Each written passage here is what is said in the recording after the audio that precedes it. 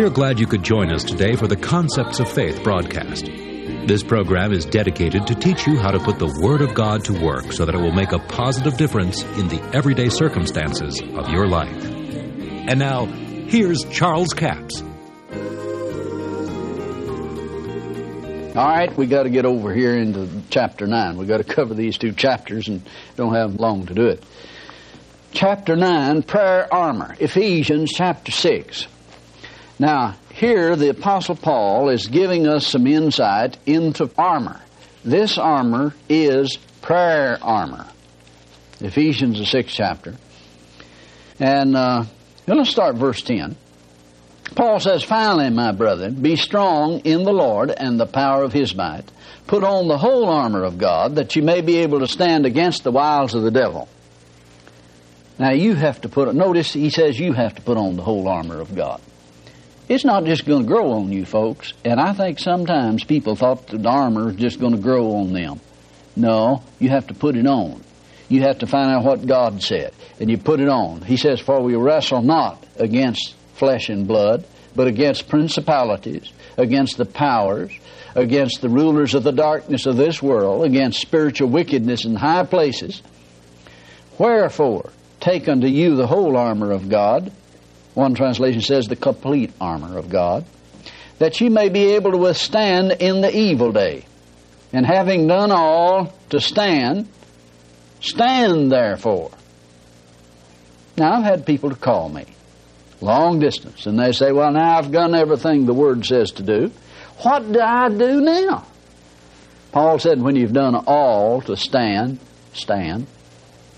But now, frankly, I don't think most of them haven't done all to stand.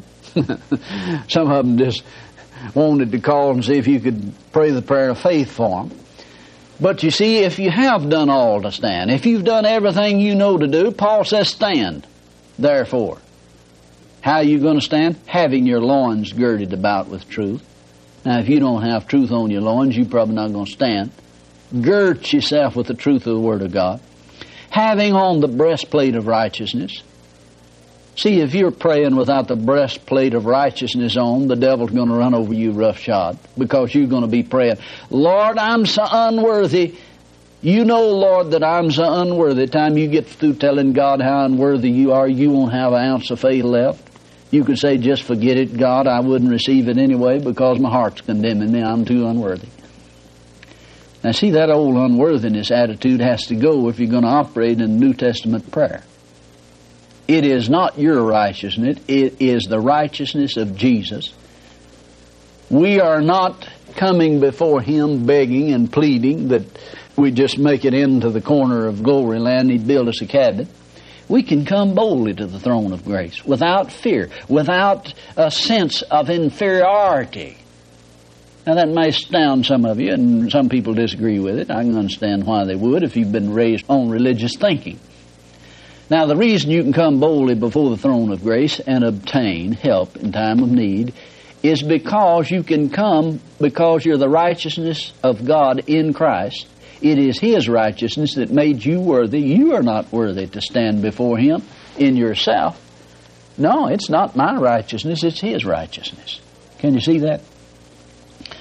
Put on the whole armor of God. Now, the problem is that people come with their breastplate. You know, they took their breastplate off and they thrown it over in the corner.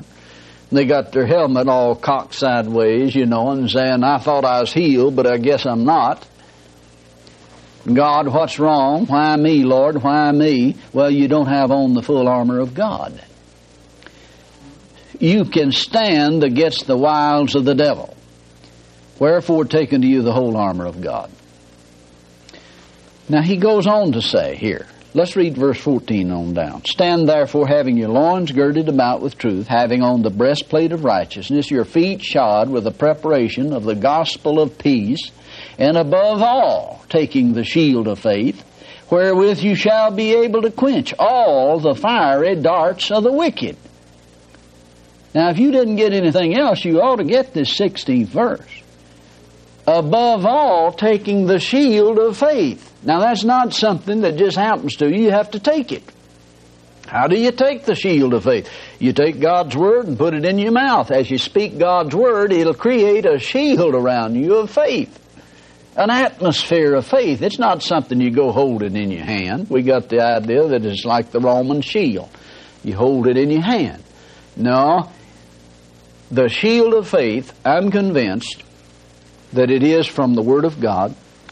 It comes by speaking the Word of God. It radiates outward from you, and there is a faith atmosphere that surrounds you from your head to your feet, all the way around you, and it quenches all the fiery darts of the wicked one. It is produced by speaking words out of your own mouth that agree with the Word of God, or is actually the Word of God, quoted out of your mouth. That's why Paul said, so then faith cometh by hearing. That faith shield comes by hearing. Now you have to take it. You take the Word of God.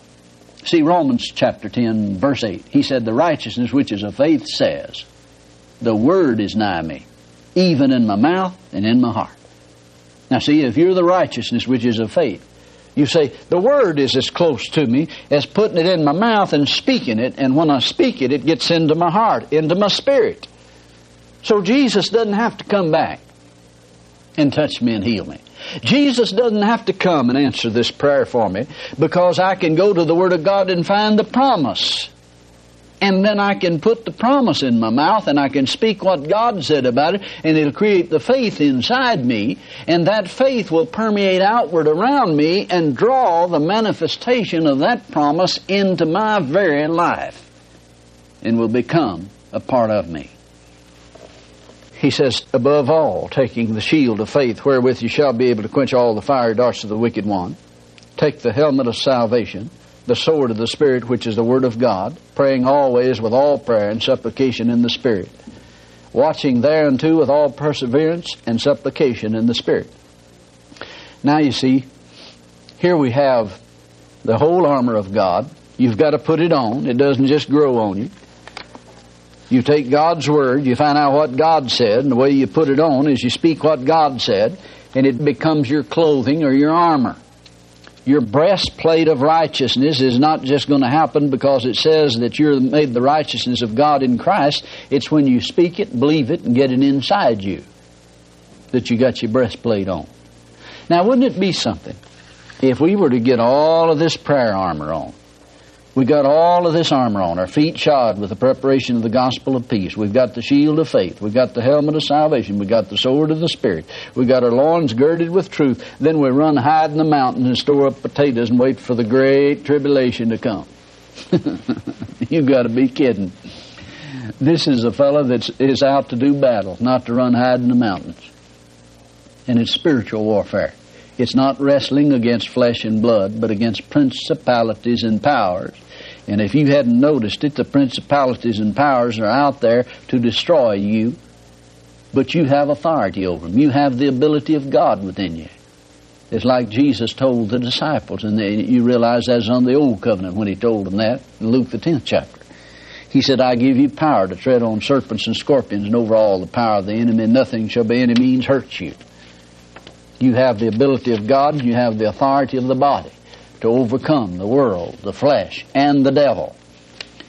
You can release God's ability in prayer. You can proclaim that you're the redeemed of the Lord and that you're saying so. Somebody said, yeah, but the Bible said that the devil's a roaring lion, going about seeking whom he may devour. Well, that's exactly what it said. It didn't say that he was a roaring lion. It said he's as one. The difference is that he's got his teeth pulled out. Jesus pulled his teeth. He's all mouth. He has no power to destroy you unless you destroy yourself by your own speaking and allow him to operate on your words to destroy you. But you see, even though Jesus pulled his teeth, knocked his teeth out, and somebody said, where do you get that? Well, the Bible says, I believe Psalms, it says, God breaks the teeth of the ungodly. Well, I know that Satan would qualify for the ungodly, so God broke his teeth. He's knocked his teeth out. Jesus pulled his teeth, thank God. But you know the problem with many Christians?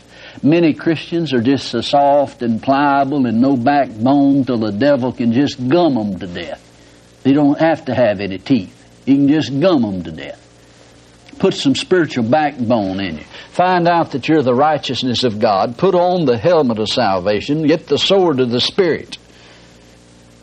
And don't go hide in the mountains, for goodness sake. Get ready to do spiritual warfare, because you have authority over the devil.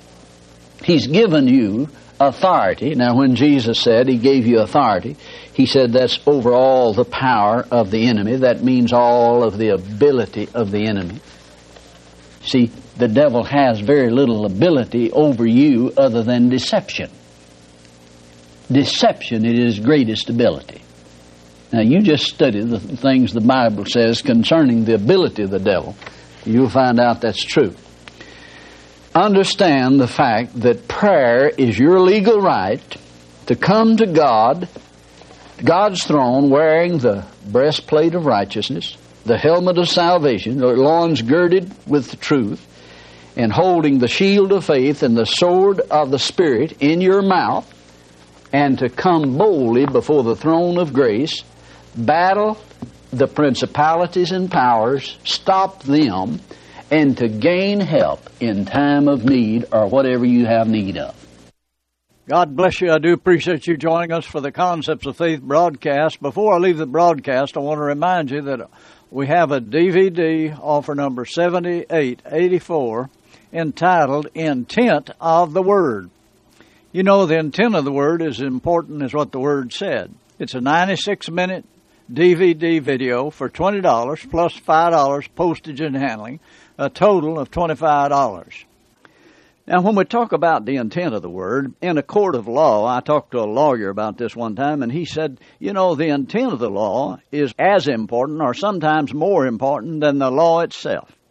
And we need to understand that about the Word of God, the intent of the Word of God. I heard a minister on television one time say that, well, you know, in 2 Corinthians chapter 8, verse 9, when Paul said, you know the grace of our Lord Jesus Christ, though He was rich, for your sakes He became poor, that ye through His poverty might be made rich. Now, he said that's not talking about finances, that's just talking about spiritual things. Now, you know, I've read the Bible and studied it for years, and the two whole chapters, 8 and 9 of 2 Corinthians, is not talking about spiritual things necessarily. It is referring to financial things. Jesus suffered poverty for us. Now, what are we talking about? We're not talking about just spiritual poverty. He suffered poverty for us. He came to the earth. He lived on the earth, and He didn't have things that other people had, but all of His need was supplied according to God's riches and glory because He operated in spiritual law.